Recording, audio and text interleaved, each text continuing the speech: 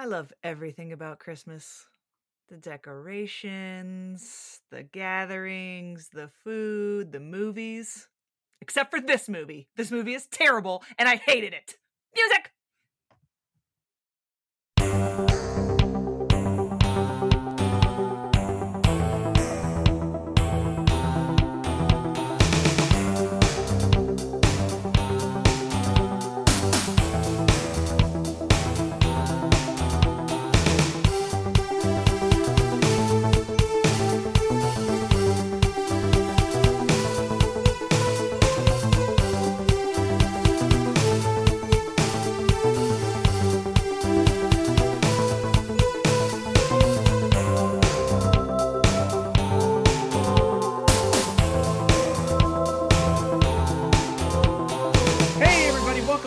Podcast where we talk about every single movie released by New World Pictures. I'm Ryan. With me as always is Mark.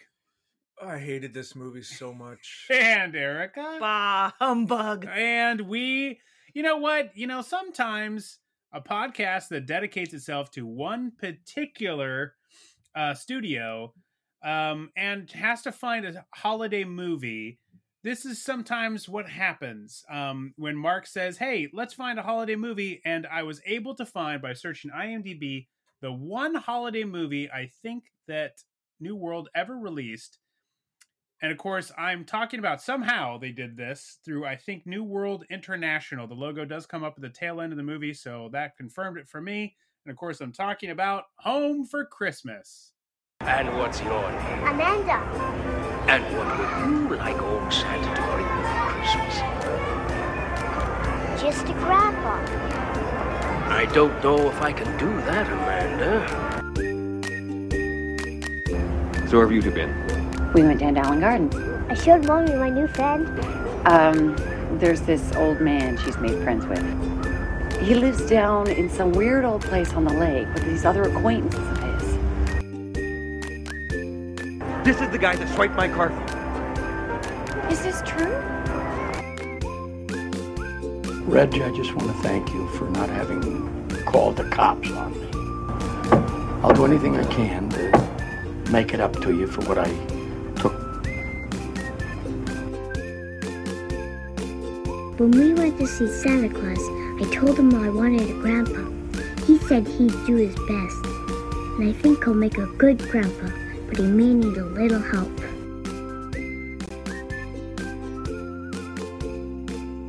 Yeah, when you dedicate yourself to New World Pictures, sometimes you don't get a wide variety of a certain genre. And when it comes to holiday movies, this is the holiday movie that we have to choose from. If you are thinking we're talking about Home for Christmas, which is the Norwegian series on Netflix, and you watch that instead, hey, I'm glad we pointed you in that direction. No, we're actually talking about the 1990 movie Home for Christmas. This could be a hard one for people to find because there's so many Christmas movies with the words Home for Christmas in it that it is a bit of a search. This is from 1990. It's a TV movie. It is available currently on Prime, so that is how you can watch it if you'd like. There's also a version online that I watched a little bit of, which is somebody recording it off of Lifetime from 1992 and also included all the commercials. God so bless. there's also that of it. It's in two sections. That's the version to That's watch. the version we should have watched. Yeah, it's on Daily Motion please. because at least you get the commercial breaks and you can kind of remind yourself of the 90s. Yeah. And you can, there was a Spick and Span product that I did not remember whatsoever, but it cleans glass as well as grease off of your stovetop. And I was like, and it doesn't leave any streaks. Yeah, was it just like rocket fuel in a bottle? It was just, it'll clean anything. Yeah, I was like, wipe your eyebrows this off product your face. did not last. Do not recall it.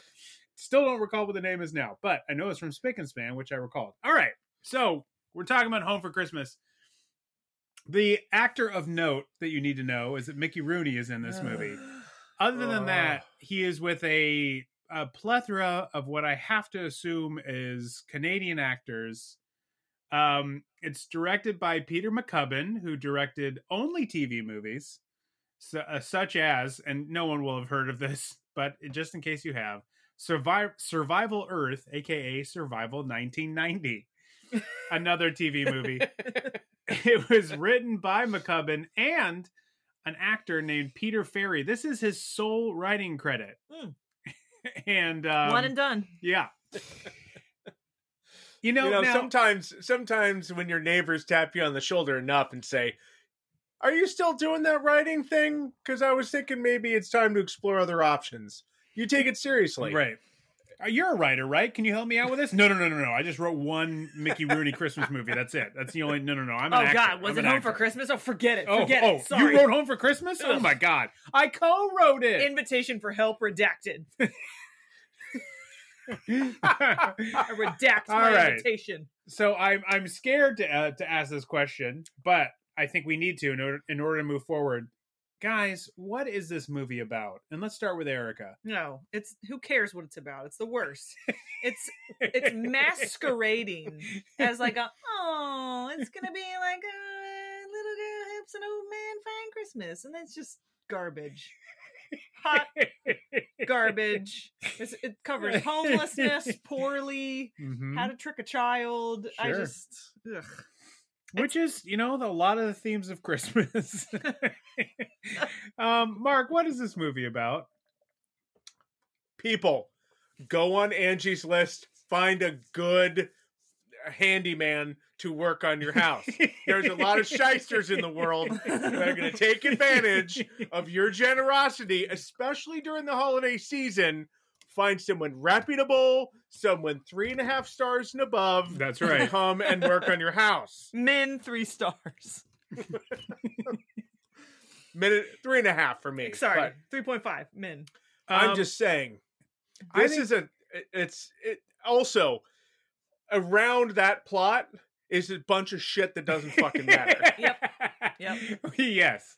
Now, in my mind, quickly interject. I miss the days when whips were acceptable gifts to give at office parties. Like, this was 1990. Yes, probably shot in 89, maybe 90. Yeah. Wow. Yeah. Wow. Whips left holiday parties right around the same time that braces or suspenders for your pants left. So I would also say this movie is about, a reminder. It's a reminder to me that your homeless friend who walks around quoting Shakespeare almost only, a scarf is a good gift. So don't forget that. Never forget when that. You're like, what do I get my homeless Shakespeare spouting friend? Yeah. The answer is a scarf. Well, yeah. It's practical. That's writing 101. It is.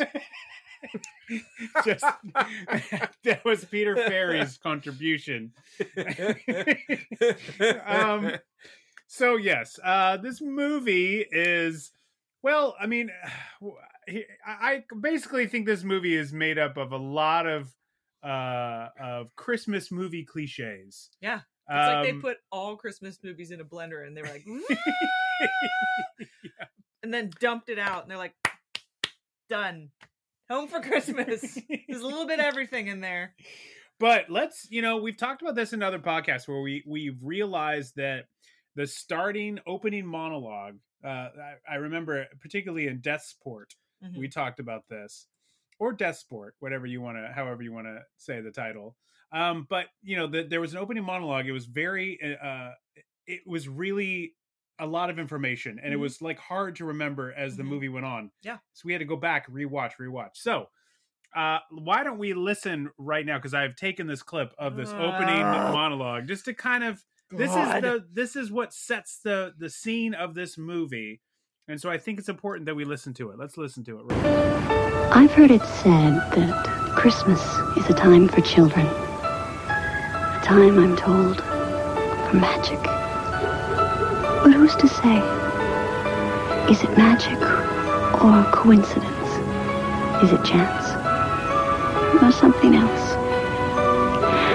And sometimes, once in a long while, it is a time not just for children, but for everyone. I remember a Christmas not long ago like that when something wondrous happened. Hello. Okay. We have to unpack this here. Yes. We have No, to hold on. unpack this here. Before we do that, let me just say something. I fucking hate slow talkers. I'm an introvert and I don't like to talk with people. And when people talk slow, I'm like, come on. Yeah. I really don't want to talk anymore. Yeah. And this is taking too long. Not just the opening monologue, the entire movie. Oh, yes. She talks yes. so slowly. Oh, yes. And I became so physically irritated with her as the movie progressed. And I don't mean to call her just out. Reg, her fucking worthless husband, is also a slow talker. It's like they had a 45-page script and they're like, we got to drag this shit out. Yes. So talk as slow as you can. Yes, a lot of pauses. And I have a clip to that later that we will get to. We can kind of maybe luxuriate in that. But yes, this movie is unbelievably filled with pauses. But just to go over this opening voiceover. Do we have to? Let's just go through this real quick because I've typed this all out.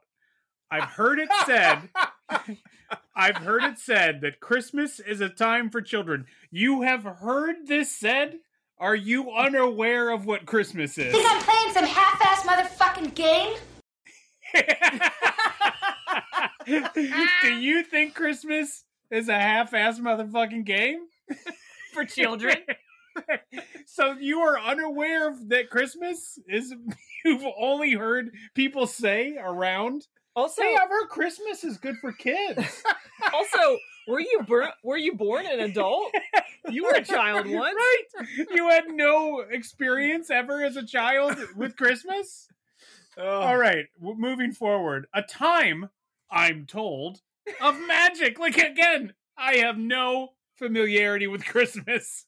Here's this Christmas movie. I don't know shit about Christmas. Strap in. Here we go. What I love about that is it makes it seem like the 1990s were this like fairy tale. Right. Like she's telling us about dragons. Like, gather round.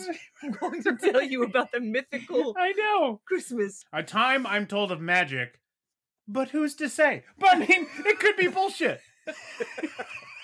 Neither here nor there. She's not even convinced. Is it magic or coincidence? I mean, because really, magic most of the time, it's probably just coincidence. Coincidence. Or sleight of hand. Either way. Right. Did that magically appear, or did it just coincidentally I can't find it? Coincidentally your card, ma'am? Coincidentally, I don't remember where you moved your hand. Is it chance or something else? And sometimes, once in a long while, doesn't happen often, it is a time not just for children. Oh. Cool. Children, take a fucking back Doors seat. are open. Anybody can get in on Christmas now. This Shit. Christmas movie ain't for you, kids. Floodgates. This isn't for open. you. This is for the adults. It's a time not just for children, but for everyone. Finally, once in a while, Christmas includes everyone. That's big of Not her. just this time for children that she's only heard about. Yeah. She's heard tell that it's a time for children. It's nice that rumor's so inclusive. I remember a Christmas not long ago. Oh. So this is not set in 1989-90. It's set in the mid-80s, let's say. Not so long ago. You do remember Christmas.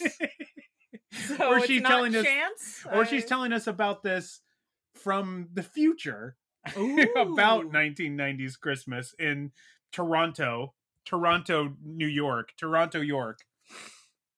I remember a Christmas not long ago, just like that, when something wondrous happened. Now, Wondrous. let me just say, if even to put on the most positive hat and spin I can about Home for Christmas, I don't think there's anything in this movie that's wondrous.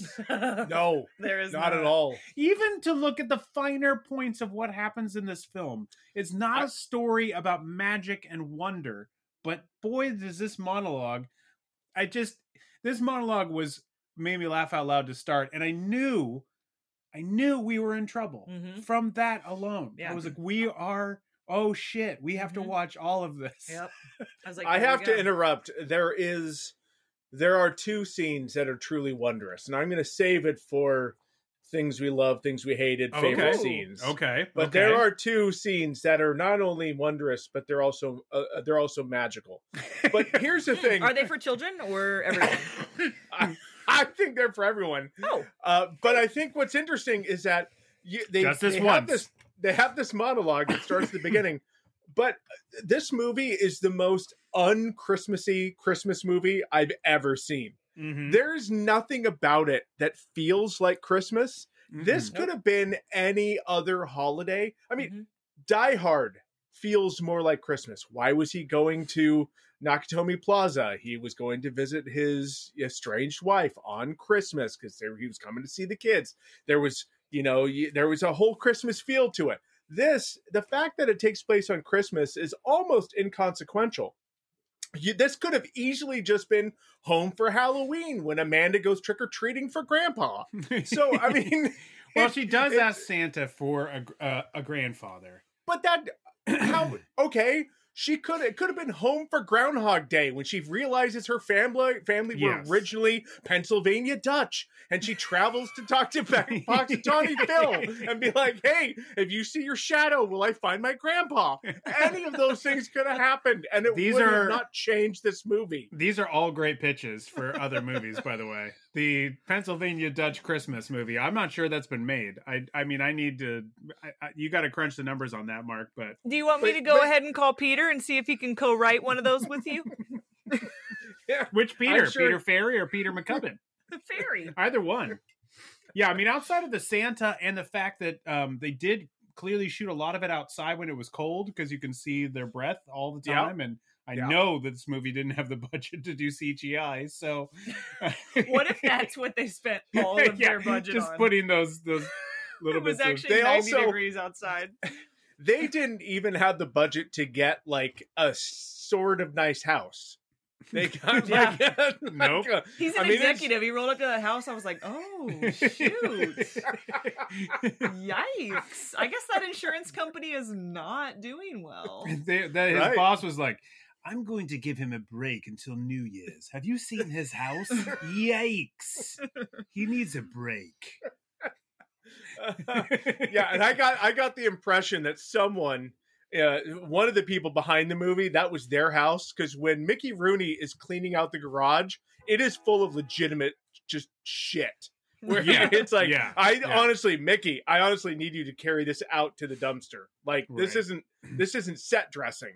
I've had that stuff stored in there forever. Or the producer was like, let's clean out. Let's use my house for when Mickey Rooney has to clean out the garage. And just was like, woohoo! 2 birds, 1 stone. Ooh, yeah. Also, maybe he hates Mickey Rooney as much as I do, and that's how he took it out on him. He was like, yeah, clean my garage. Go ahead. Fucking Mickey Rooney. Clean it up, old man. You Hollywood legend.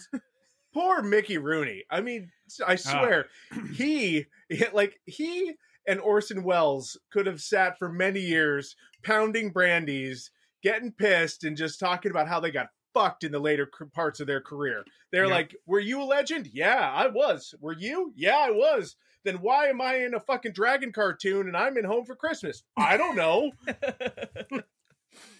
I mean, it's a really good example because I think both of those two actors had a certain period of their careers where they were basically like, I will do anything as long as there is a paycheck attached. No. You know? No. Don't get me wrong. If I was either of them, I would have been in Home for Christmas. If they were like, I'm going to pay you $10,000 if you can be in Home for Christmas, I'd be like, sweet, I'm in. I'm going for it. Why the fuck not? That's for my listeners. Wasn't $10,000 1990. Yeah. The 1990 $10,000. Yeah, that's like 17.5 now. So I mean, I'd be totally down. But I wasn't a legend. I'm not a legend now of anything. So I'm happy to be in your shitty Hallmark not really. I mean, actually, Hallmark movies are better. Yeah, thank you. I was just about to interrupt yes. and be like, hold your horses there. Have you watched The Christmas Candle? Fucking genius. This garbage.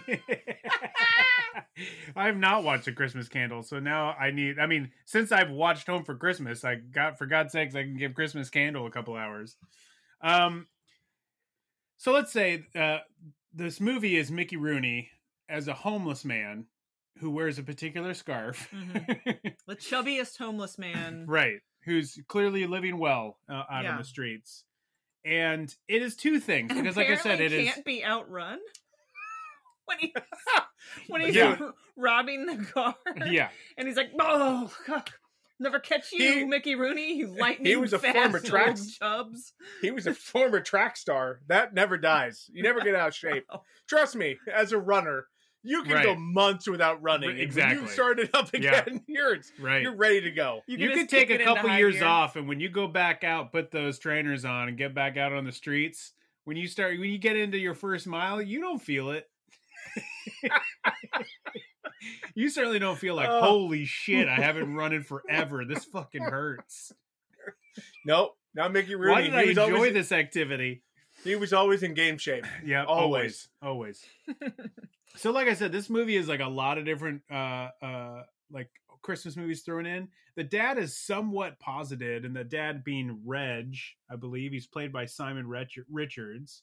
And he's supposed to be like this work-obsessed, slave-driving boss. They give him a whip at the Christmas party. And he just said, the boss says, go take a break. Don't come back. You need to take a break for this stuff. But he's like, doesn't seem like an old Scrooge kind of thing, even though that's what they feel like they're setting them up for. And then he's going to have his heart melted by this old man that his daughter runs into in the first scene in the park. First of all, let's just bring this up. In the park, even Mickey Rooney goes, hey, why are you talking to strangers? She's like, oh, it's fine. I got my brother, her older brother. So her and her older brother are just chilling out in the park with no parents around. Mm-hmm. Absolutely. And you know what? Accurate for 1990. No, accurate. It's still not. But here's the thing, Ryan. I want to ask this. Yeah. I understand what you said. Like, Reg is set up to be like this workaholic, like sort of a, he runs his team real tough and his family's no different.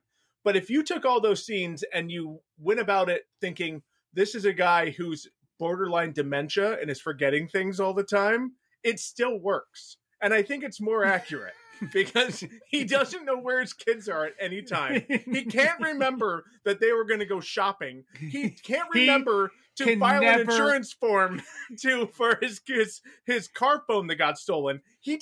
I don't think he remembers each morning where he is.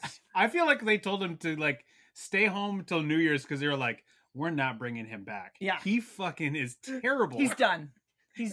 Now, he cannot remember that goddamn shopping trip. He gets reminded all the time. He gets reminded. Yeah. And then when they go shopping, he can't get his shit together. He can't figure out where to go. And they can't get the timing down.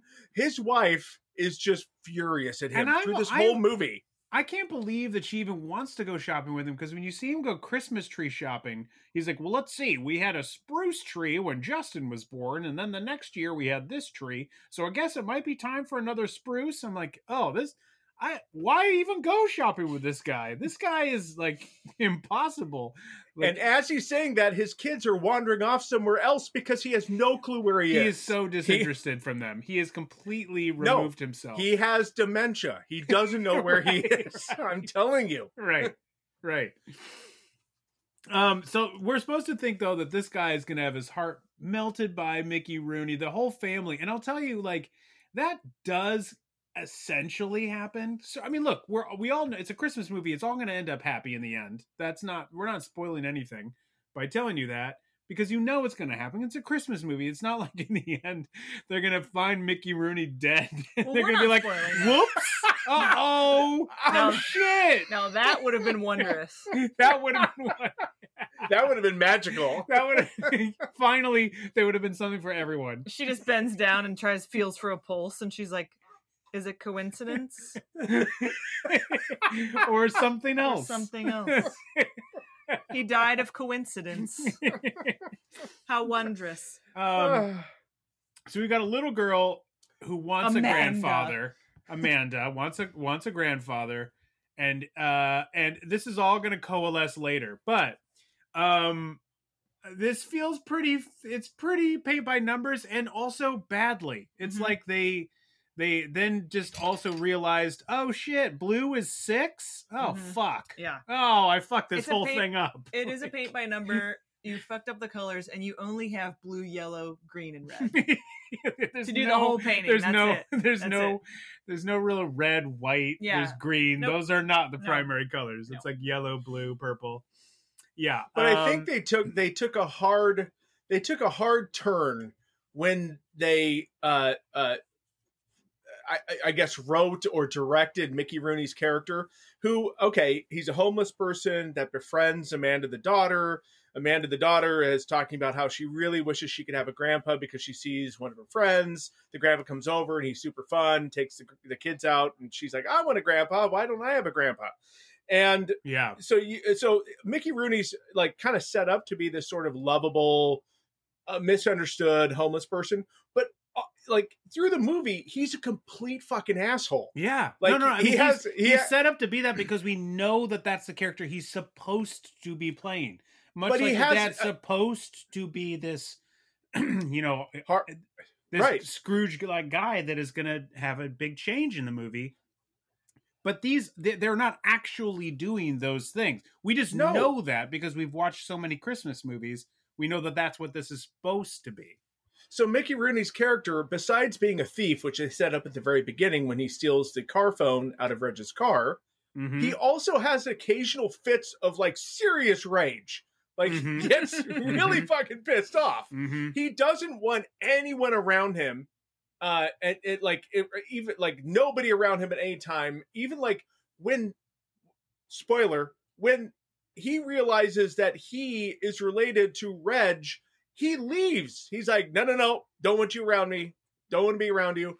And then he goes back, and in the meantime, in his like homeless commune where they like share everything, he like tortures. Where is that? Where do they live? I don't know. He tortures his only friend. He's torturing her. She has actual dementia, and he tortures her by telling her like these crazy stories, knowing that she'll never remember anything. And last but not least, he is shockingly bad at home repairs. Like terribly bad. At one point, he's attempting to hammer a 12-inch long 2x4 on the top of a balcony railing. Why? What is that going to do? That's not going to accomplish anything. That's like what happens when you give a 3-year-old a piece of wood and a hammer and a nail. You find it hammered into your deck railing, and you're like, why is this here? But everything that you just described makes him sound like the perfect grandpa. I get it now. I get it. Now it makes sense. Fits of rage. He sucks at home repair. He's mean to his maybe wife. He is the perfect grandpa. He is finally something for everyone. Flips out on a family member for no reason, just for being related. Yeah, he's grandpa. Hey, wait, if by perfect you mean accurate grandpa, then I'm with you. There's another part of this movie, and I think you're bringing this up inadvertently, Mark, that I felt like this movie is very Canadian to me, because now this is actually basically our third movie in a row. We had a Facebook post where somebody pointed out that Chud was a movie that really actually treated the issue of homelessness with some realism, and I realized this also has a homeless person in it, and Certain Fury in a way had homelessness dealt with, because the girls certainly sleep in a variety of terrible places, including a crack den and a junkyard, and so there's an element of homelessness in that one as well. So we're really tackling it here in this holiday season. I didn't realize we were going to be tackling homelessness this hard, but here we are tackling homelessness. But there's something very Canadian, because you talk about him being a terrible guy to do home repairs. You found a guy in a park. He tried to also steal a car, or he did successfully steal a car phone out of the dad's car. And then you go, okay, well, move in with us and just do general odd jobs. We don't know what kind of repairman he is. We have no idea. And it feels like such a Canadian thing to be like, oh, yeah, that's fine. Oh, okay. You nailed that in there. Okay, well, that's not how we do it, but okay. Like, that's fine. Thank you for trying. Like, it feels very Canadian to me. It's highly unsafe. Yeah. Okay. Okay. Well, that wasn't right, but that's fine. You're okay. We still like you. Go ahead, cook all the breakfast you'd like. Eat all of our food. Make a huge breakfast while we were asleep. That's fine. Like, it's like they invite him into his home. They drive him around. They get him near their children. It just feels like there's a lot of warning signs. We had movies about this very thing in the reverse in the 80s. But if everybody in Canada is like the two guys from Strange Brew, then you're right. That's how it all works. I think it is. I have a really, really deep understanding of they just Canada. You just drink Labatt's, and you invite strangers in your home, and you have very little care for quality craftsmanship. You're just like, hey, eventually you trying. Have to drink your way out of a giant beer vat. That's what all Canadians have to deal with at some point. Where exactly does Mickey Rooney live in this movie? I don't know. I don't know. Is it an old factory? Is it under a bridge? Now, this is clear. This is, I believe, Toronto filling in for, I believe it is actually supposed to be New York, even though they never say New York. But I do believe that is trying to be New York because of something that the mom says. She spoke so slowly. I kept losing interest. Yeah. She talks about growing up in Children's Aid, which is a New York-based orphanage and charity. Now, also, 2 films in a row where we're using Canada to try to replace an American town with certain theory in this. But I just the mom calls where they live a weird old place on the lake, which is also like confusing because I feel like they're trying to say this is New York, but maybe I'm missing it. Where's the lake in New York? And the way that it's set up, it looks like a river, so I think that's just a mistake. Yeah, But like, also he goes. Wait, you're trying to tell me that Peter's messed up on the script? Oh, yeah, give me a break. So he also his one script, his holy grail. He was going to put everything into this. Come on, this was his script. This is what they're going to remember me by. Think I'm playing some half-ass motherfucking game?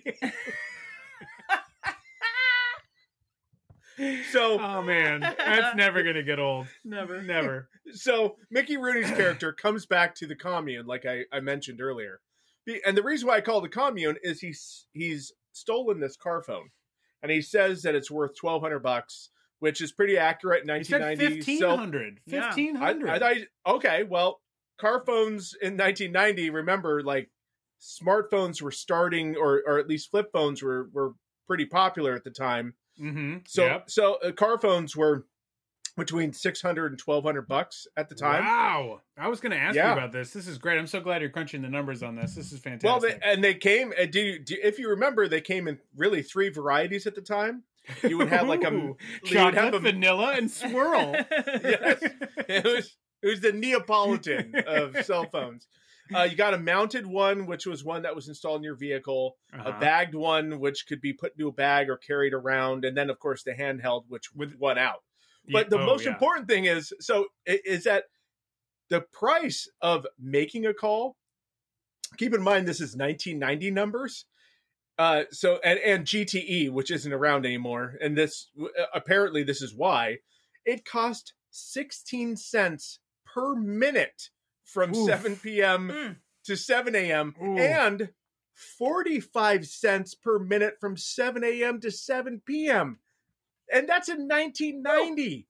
That is crazy. So anyway, he gets $120 so imagine or with whatever her he gets slow for it. talking ass how expensive those phone calls You'd be like, please. All right, You gotta speed it up. All right, yes, I'll get bread. Oh, Goodbye. hey, I wanted to call you to talk about dinner tonight. No, about the thing. I'm thinking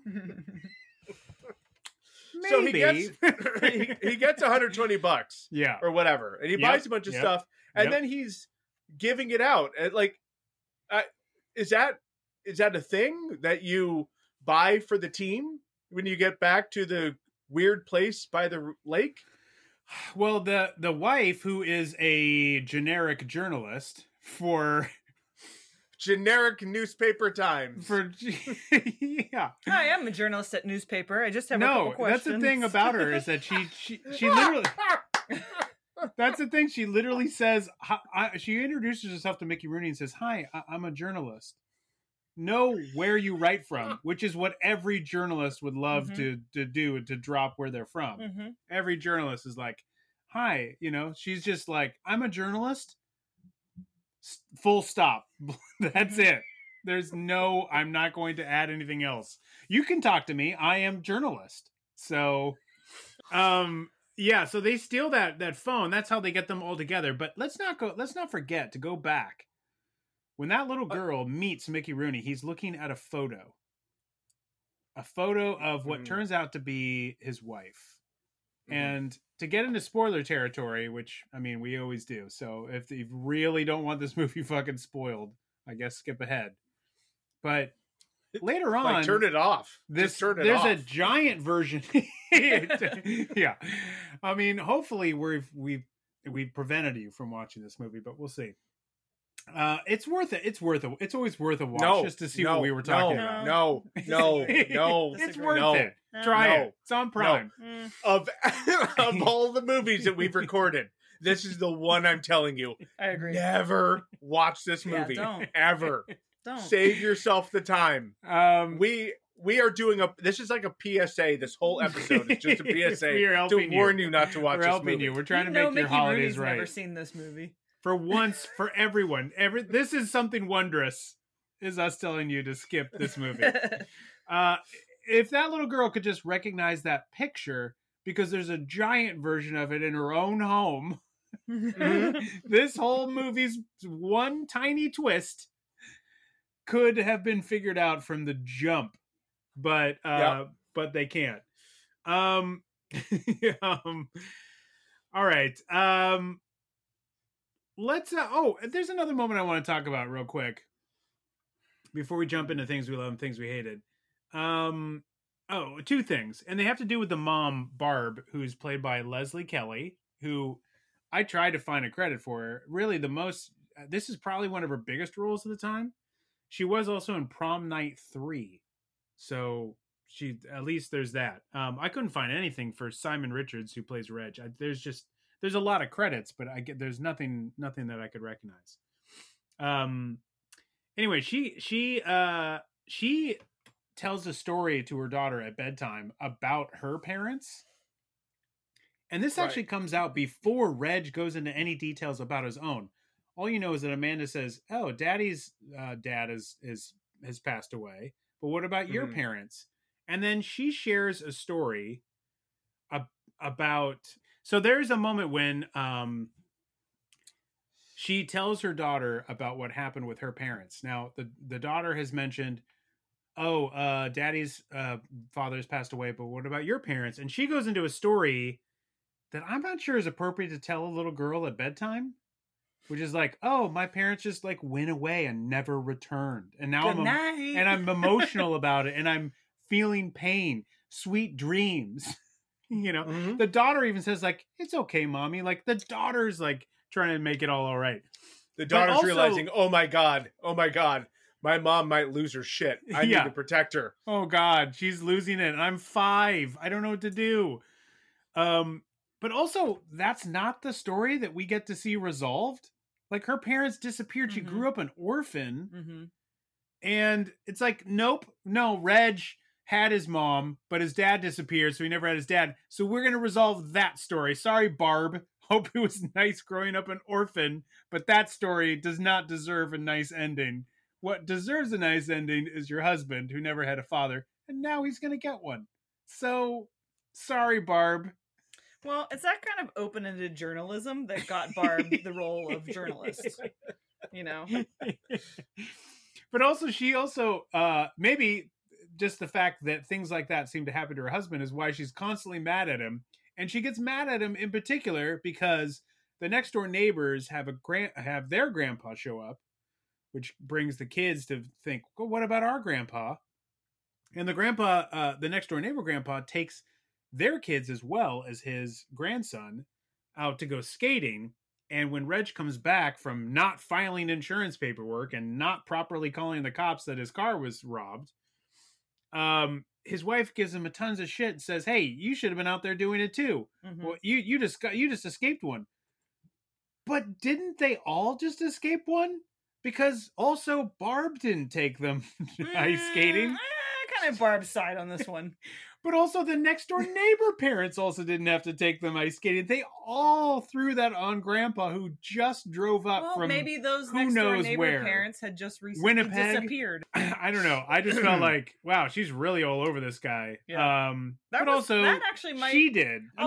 She did. I'll save it, but that might be the one thing I loved. I love how hard she rode Reg.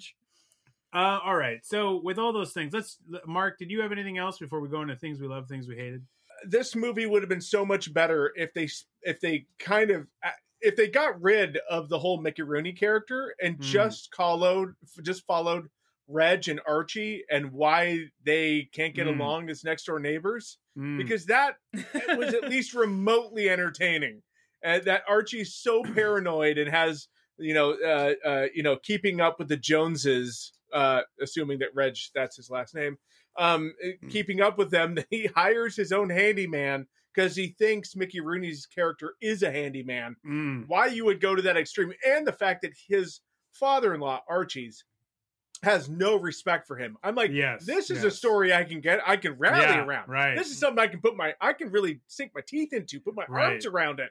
But the rest of the story, which is unfortunately most of the movie with Mickey Rooney, I couldn't give two shits about. I feel like maybe they only had Mickey Rooney for like a couple days. I guarantee you they had him for months. He was like, I got nothing else going on. Because there's that storyline, which I think we're going to hit again in Things We Love, Things We Hated.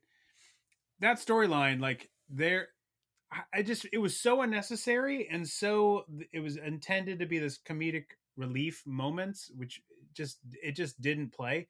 And instead we could have had more moments with Mickey Rooney and the granddaughter, Mickey Rooney and his, son that he doesn't know is his son and he doesn't know is his father. Like, there could have been more of those kinds of scenes, which really would have actually made this story like play out. But to that end, I would say there's another interesting movie, which is The Next Door Neighbors. That's a more interesting movie. And then, even though the scenes there were not that interesting, but then the other story that would be very interesting is the story of Elmer and Archie back in the old I bet on I don't know, boxing. I don't know if it's like street boxing or whatever. It was Archie's dad or whatever. Archie I think is the grandpa, right? Archie okay. Yeah. So I'm screwed. I mean names, dude. Yeah.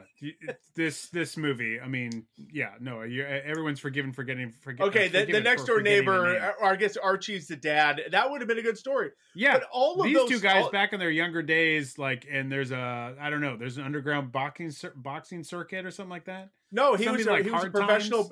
No, he was a professional prize fighter. Yeah. He was a professional. I would rather see that movie. I would much rather see that movie. I'm just saying, you could have had both those subplots, and it could have been Home for President's Day, when Amanda, on her way to the President's Day school play, falls down and breaks her front teeth. Given the shortage of open dentists in her area, because they live in Pennsylvania. They're Pennsylvania Dutch. They're Pennsylvania Dutch, and maybe there's COVID or something.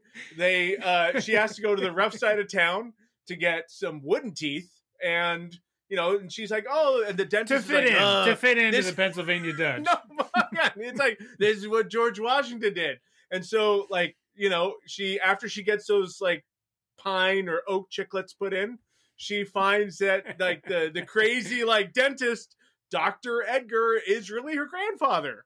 All of that could have still happened and had the same subplots. I agree, and that's a much better movie, but I do want to point out how often you have Pennsylvania Dutch in all of your movie ideas. Just saying, there's not enough Pennsylvania Dutch movies out there. You love the Penn Dutch. I feel Like it's a very often overlooked subgenre for film. It is. You're not wrong. You're not wrong. All right, let's get into things we loved and things we hated. Let's start with things we love, which might be, I think, the smaller portion of the two. Mark, what are some things you love? Because you hinted at some wondrous scenes, so I'm expecting we might hear about them now, either in loved or hated. No, I'm gonna wait for favorite scene for my favorite scenes. Things we love, things I loved, things I loved. Think of something. Okay, legit. I loved Reg's wife's name. I'm Barb. Legit. Barb. I loved her outfits. Her outfits were fantastic. Yeah, fair. That's fair. Yeah. Also, she was taller than him. Yeah. Which was kind of Yeah. cool. But tall, slender. Again, she was hanging out at home she was hanging out at home in very formal, like tight-fitting dresses, and that were she's a journalist. You know, you never know when a story is going to just pop up. You might have to be there for it.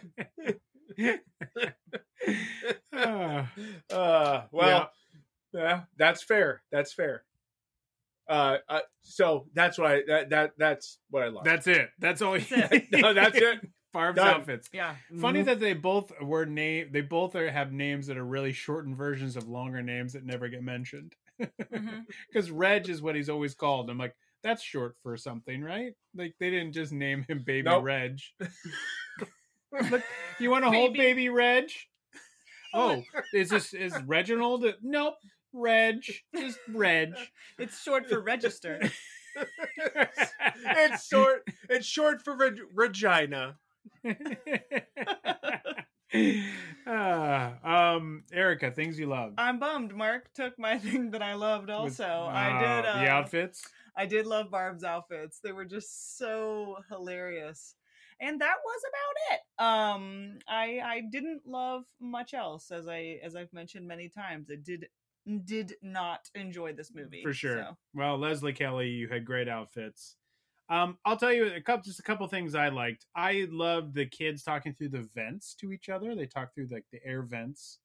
That's how they spoke to one another, which I thought was kind of a neat thing. I was like, oh, but logistically, that makes no fucking sense because she's not. above the boys. Yep. She's above her brother's room, and she's talking to the floor vent, and then he's talking to the floor vent too. So either they are in the upside down, and she's actually below him and hanging on the ceiling. I don't know. Or that would never make any sense. Or the parents would constantly be like, kids, shut the fuck up and go to bed. Correct. I mean, if you're also going to talk through the air vents and you aren't not in two rooms that are really basically right next to each other, so the two air vents would be right next to each other, that wouldn't work in any capacity. And if it did work, then everyone would hear you guys talking at all times. But still, it was just a cute thing that I thought was at least of some interest in a movie that seemed fairly devoid of interest. I was like, well, that's something. We talked about Archie. He's the neighbor's grandpa. There's a moment when he first arrives and he talks to his daughter. Of course, he shadow boxes with his grandson, which pays off later. And then his like son-in-law just says something like, yeah, Dad, we're gonna do, I don't know, he says something to him and he just turns and looks at his son-in-law and just pauses for a second. He's like, yeah, okay. And it's just this like, it's so clear he hates his son-in-law, and eventually he also addresses it a little bit. But I love that moment because I was like, oh wow, this guy does not like his son-in-law. I wasn't sure if that was going to have a payoff, so I did like that moment. I love that Reg cannot remember this fucking shopping day. Again, this movie is a lot like Certain Fury in that I feel like both scripts were like too many details, leave out details. So just quote unquote shopping day, and he gets shit for not taking the kids out when we went ice skating, but they are still talking about the shopping day that he's forgetting or won't remember because he has dementia, as Mark has pointed out. But I'm like, it's so generic that they're like the shopping day. The shopping day is essentially for the kids to be able to go see Santa. That's why it's so important to the kids. But they don't ever say that. They just keep calling it shopping day. It's such a stupid, dumb, vague detail that is unnecessary, but I just loved it because it was just constant. Like, did you forget again? It's like they based this script, and or at least the mother and father relationship off of, like, you know, commercials about detergent, you know, like, did you forget again? Like, it just was like, this is not how real people are. But anyway, there's another moment when we talk about Elmer being a terrible handyman, when Reg comes into the kitchen and he turns on the water in the sink, and then whoop, we see below the sink is Mickey Rooney fixing the kitchen sink. And so I guess water has got on him, and Reg just grabs a towel eventually, much like every line in this movie that has 1,000 pauses. So too does this slow grab for a towel to hand to Mickey Rooney. But what he does not do is turn off the water. I mean, he forgot. He doesn't bother to do that. Mickey Rooney dabs himself with a towel, then he turns off the water. Reg was never going to turn off that water. It felt like a moment where he was like, I don't fucking care that I got you wet, but I mean, here's a towel, I guess, but I feel good about you getting wet. Anyway, that is the other part of that scene too, is that instead of it being like, turn on the water, and he's like, whoa, I got water on me. He's like, he's like, yeah, hey! Yeah. You're like, wow. Yep. He what loses just happened? his mind. I'm like, oh my, if this was not made for TV, I think he would have far more expletives coming out of his mouth right there.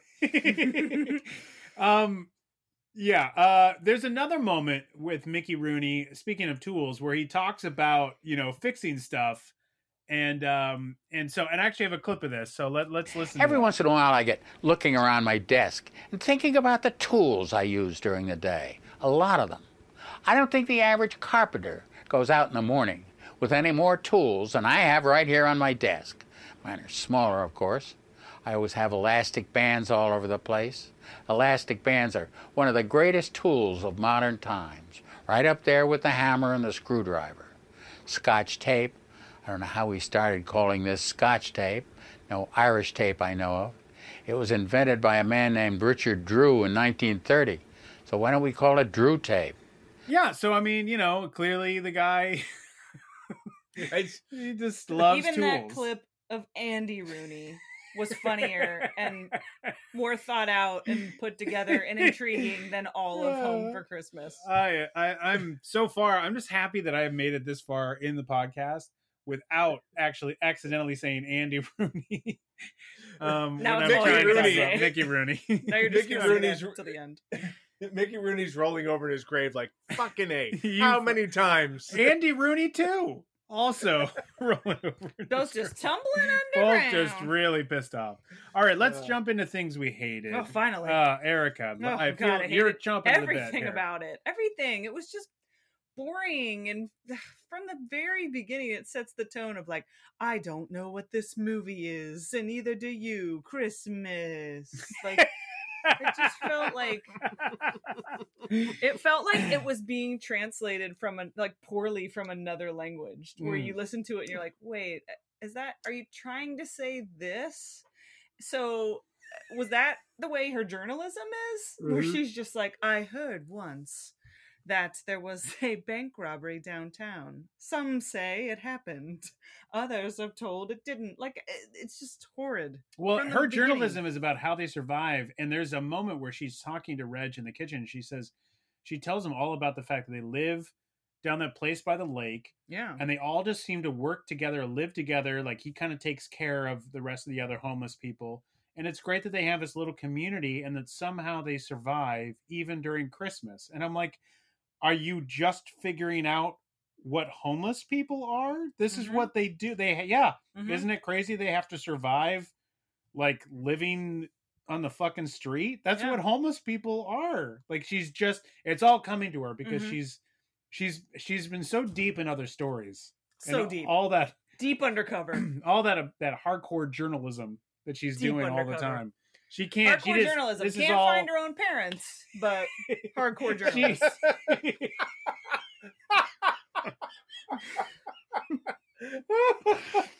She took a job wherein her skills should be able to find her own parents, and she did not find them. You would think that that's why she became a journalist, to find her parents, but she didn't. She found her husband's father. You know, how pissed off is she? Yeah. This is my life's work, and I just found your fucking father And she didn't- inadvertently. And I she didn't find even mean to. him. A 5-year-old found him. Amanda should be the journalist. Oh my god! So that's so true. Mark, what did you hate about this movie? Everything, just absolutely everything. I honestly, it was so bad. It's so bad. I even hated, back to the journalism, her article is so condescending. If I was Mickey Rooney's character, I'd be like, this is the shittiest article you could have ever written about someone who's homeless, because this doesn't do anything to elevate or the need or solve any of the problem. This is just you fucking just sticking your dick in a homeless glory hole. Whoa. I wish Mickey Rooney had said that. I wish either Mickey or Andy Rooney had said that exact thing. It would have been a great clip. Anything else, Mark? I feel like you both have exhausted. Anything else? I think I'm done. The only thing I would say that I hated is just, and we've already touched on it, but the subplot of the neighbor hiring his own handyman because he thought Mickey Rooney was Reg's handyman, and he just wanted to one up his own. It's so superfluous, even though it does just hint at other movies that we would rather have watched, which is what I think Home for Christmas is the most successful at, hinting at other movies you would rather watch. Yeah. But that whole thing just was like, this is going nowhere and so unnecessary and such bad storytelling. But yes, I hated that. There's a lot to dislike about this movie. Oh, really quick, and I wish I had pulled a clip of this, but the fucking music. And they had to use the music a lot because as we're going to show you a little bit of the pauses, but the music on this is just awful. It's so sappy. It's and the other shitty thing is it's sappy and it sounds like a Lifetime movie or a made-for-TV movie. It sounds perfectly appropriate for that, but it's not at all Christmassy. To Mark's point, even with Die Hard, which I do think is a Christmas movie, this debate shows up every once a year, but there's a lot of like jingle bells shaking during a lot of the like soundtrack and stuff and the score, like because it's Christmas time. Like there's none of that shit in this movie. There's no hint at like a Christmassy, any sort of like attempt at being somewhat Christmassy with the music. It's just very melodramatic, and it's like almost wall-to-wall music, this movie, because I think they're just playing music to cover the pauses. I mean, it is bad. Yeah, it's which bad. is why like this could have been Home for Cyber Monday, when Amanda finds a deal on Cyber Monday for like how did she find a deal on Cyber Monday when she's a Pennsylvania Dutch? but she's not. She's okay. Whoa, you have stepped out of your comfort zone, my friend. No. Her relatives are all Pennsylvania Dutch. She is using her dad's car phone that has a small screen, and she finds a BOGO deal for Ancestry.com. She buys one for her mom to be like, hey, you find your parents because you're a horrible journalist, so please use this.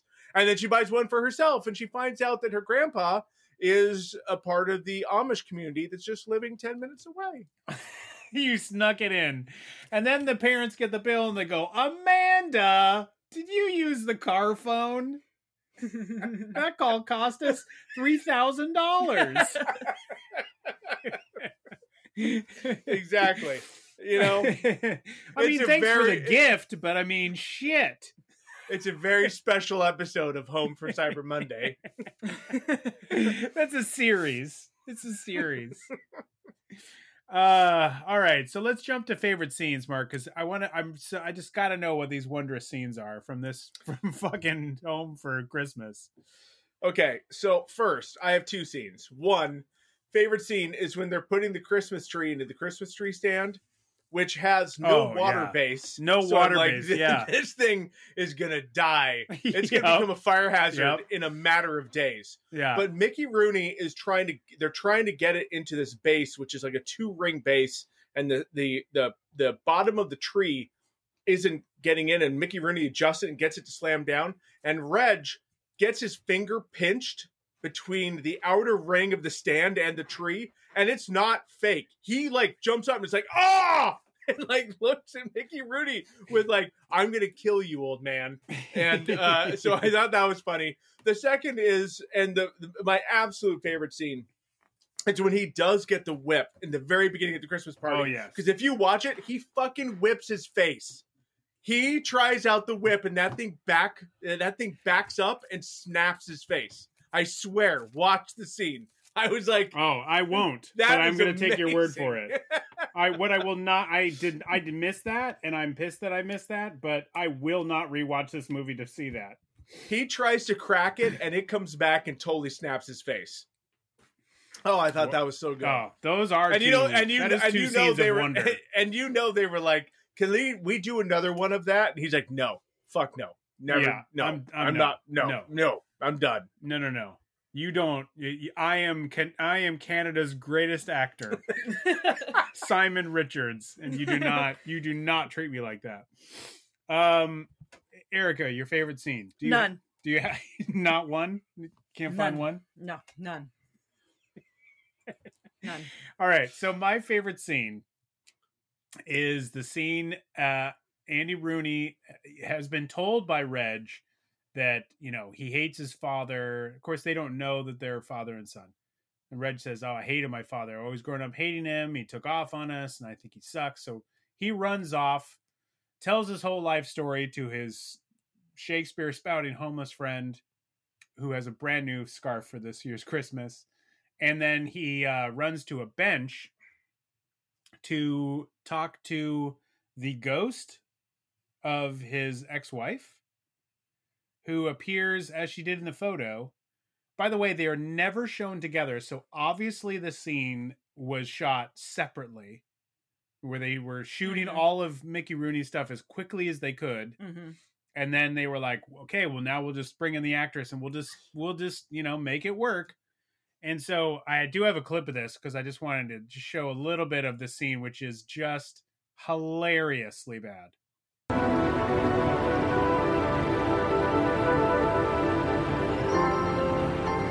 Look, Elmer, I know what I put you through so long ago, and maybe nothing I can ever do will make up for it, but this is my Christmas gift to you. Christmas gift. Your son, Reg. I'm giving it back to you, Elmer. Oh. He would know me from a book without a cover. What does he need with an old bag of rags like me? That, again, huge pause. The old bag of rags. What? He wouldn't know me from a book without a cover. Also, I like he goes, "Christmas gift?" I mean, it's basically like he is on a separate tone, and we know that his tone is like good, extreme. That's Mickey Rooney in this movie. Yeah. But they never have a chance. They clearly weren't in the same scene together. She's doing her best, but she has no idea what she's going to play off of. And his reactions are just so insane. She at least has a consistent tone. His is all over the place. It's amazing. But in just taking that clip, I realized that's when I was like, oh my God, there's so many pauses. So I just put the rest of what happens after this is where Reg shows up and talks to Mickey Rooney on the bench. So we can just play that. This is the final clip, just to kind of, or the pauses clip, just to kind of see how many pauses are in this movie. Yeah, we gotta spread this out. We're at an hour 15. We've got to get to an hour 20. So let's just stretch it out, everyone. Stretch it out. Stretch it out.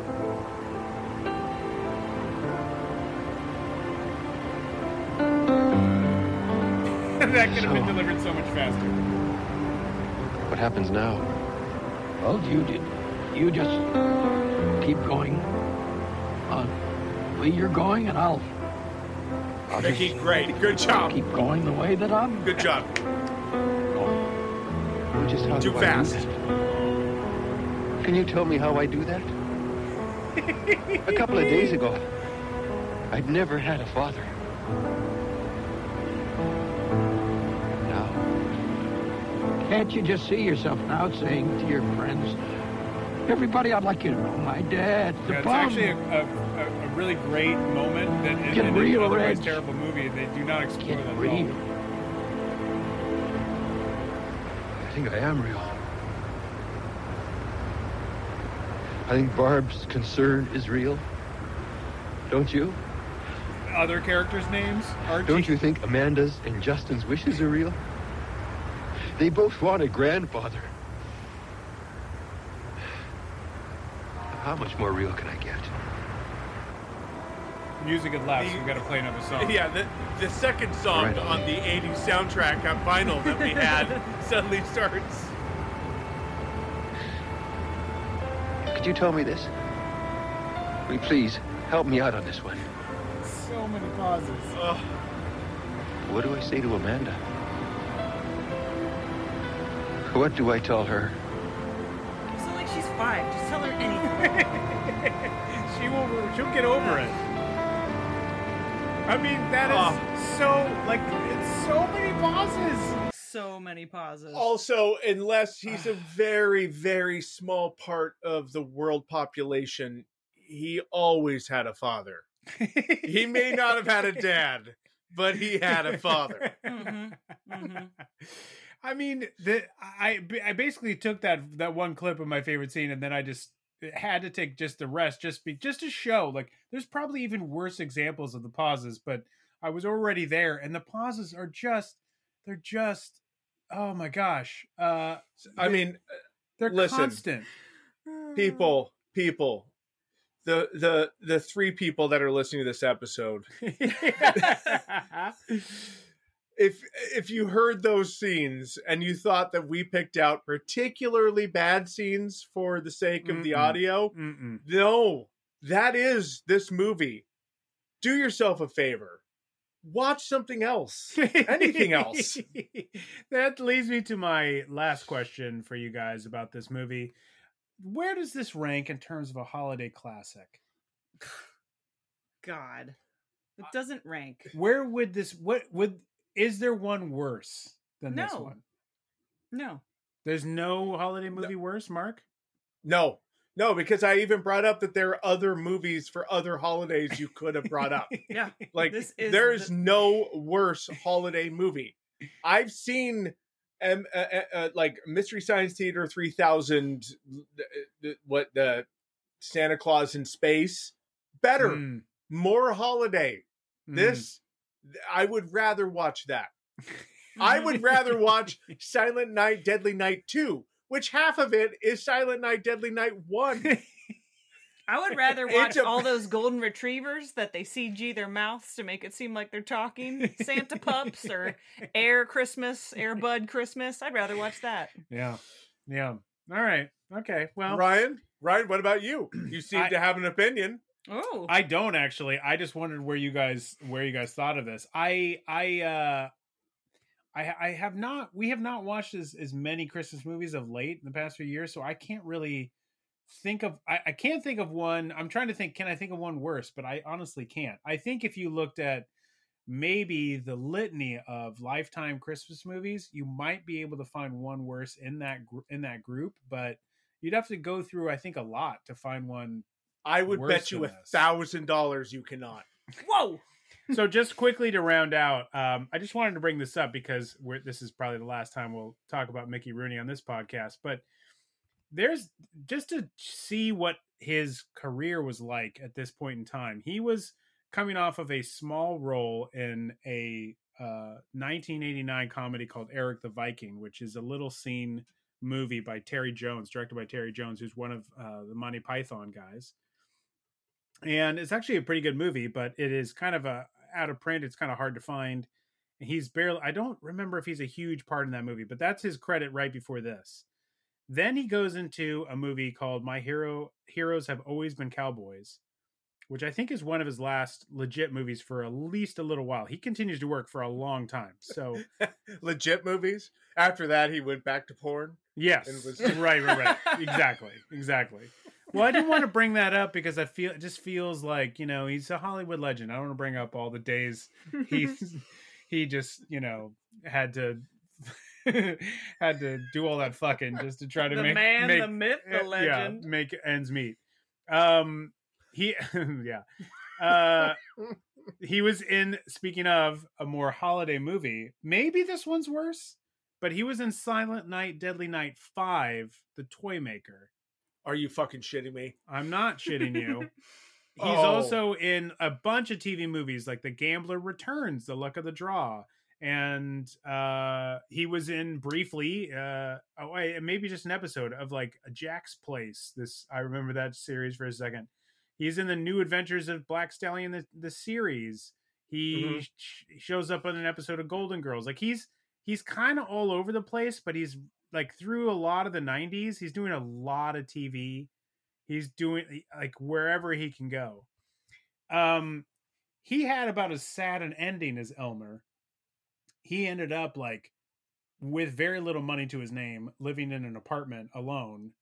He had finally divorced, I think his 7th or 8th wife. Wow. And his last wife and his stepson from that wife, his stepson like ripped him off like a great deal of money, and they did a lot of elder abuse. And so his end is quite sad, which, I mean, it's like, wow. He, as sad as this movie is, unfortunately, it's kind of emblematic of how in the end, he does do a couple things. He does Night at the Museum. He shows up in that. But yeah, he spent years and years, or really I should say decades, kind of just doing a bunch of trash, whatever would like pay him some money, and getting a lot of that money taken away from him. So feel bad. He kind of ended up like Elmer, quite frankly. Though maybe everyone listening, the 3 people again who are listening, as much as we've shit on this movie, I do want to call out if you do want to watch a Mickey Rooney movie that's worth a damn, and this may just be revisionist history in my own head, but watch Bill, and I think Bill Returns, the TV movies he made in the 80s. Yeah, in the 80s. Bill on His Own is the sequel.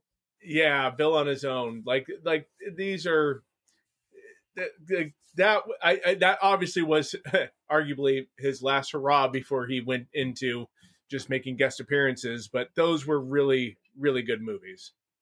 He's plays a disabled man and mentally challenged, let's say. Which I kind of, I mean, given the context and the plot of this movie, I was kind of hoping that it would maybe follow a little bit of that. Like I know that he's just homeless, and that doesn't, he's not mentally challenged, but I thought like there could be some of that charm, and that is completely lacking in this movie. Wow, Mark, is this maybe like your pairing?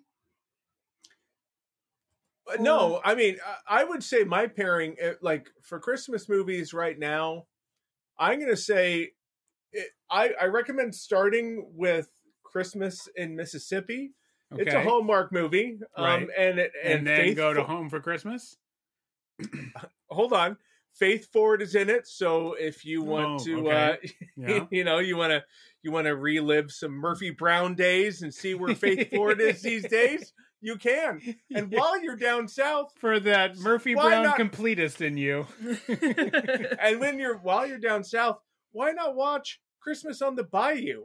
It's also a Hallmark movie. It's on Amazon Prime right now. And if you've been wondering where Marky Post is from Night Court, she's on Christmas on the Bayou. Wow. Yeah, so there's my pairing. There's your triple feature. That's No, and just Home a for double. Christmas. Not pairing. Two No, people that's pair. okay. Well, I don't know. We at least got them to pair a couple movies together. I think that's a win. I'm going to take that as a win. I think a pairing of Marky Post and Faith Ford is worth considering. Well, yeah, that would have been really good. I don't know if they ever did anything together. Look, if you want to make it a triple feature, the Christmas in Mississippi also has Barry Bostwick in it. Okay. Wow. I will leave it at that because I can't. Honestly, I don't want to recommend pairing this movie with anything else. Yeah, same. And I don't think you want to either. I do not. And I think pairing two other movies is probably for the best. Mm-hmm. You should watch two other movies. Don't watch this one and pair it with anything else. You don't. Watch Die Hard and Edward Scissorhands. They're great Christmas movies. and you don't have to watch Home for Christmas. You don't have to worry about it. Yeah. You can skip it and watch Lethal Weapon. Watch Lethal Weapon 2. Yep. There you go. Yeah. Watch Silent Night, Deadly Night 2. Watch Silent Night, Deadly Night 5. Is like watching 1.5 movies. It is. It truly is. Yeah, watch Silent Night, Deadly Night 5 and get a little taste of that, a little taste of the rune. That's how you pair it. Pair rune with rune. I would start with Silent Night, Deadly Night 5, and if you have it in you, watch Home for Christmas. But probably you won't. No. Please don't. All right, that is going to do it for us on this episode of the New World Podcast. Please rate and review us. Like we say this, every podcast says it, and they do it for this reason, because it would really help us out and get other people to help listen out. Because if you rate and review us, you give us a couple line review, like then people know it's something for them to check out. And it really is a huge help to get people to listen to this. We're on Apple Podcasts, Spotify, Stitcher, anywhere you find podcasts, but mainly those three. We also have a email address. You can write us questions, comments at info@newworldpodcast.com. We're also on Twitter and Instagram. Please find us there. Talk to us. Chat with us. We'll be back with a bonus episode, probably in the new year, but maybe we'll squeeze one in before the new year, but we'll see. But we might see you next time in 2021. So until then, happy holidays, happy new year, and we'll see you next time with the New World Podcast.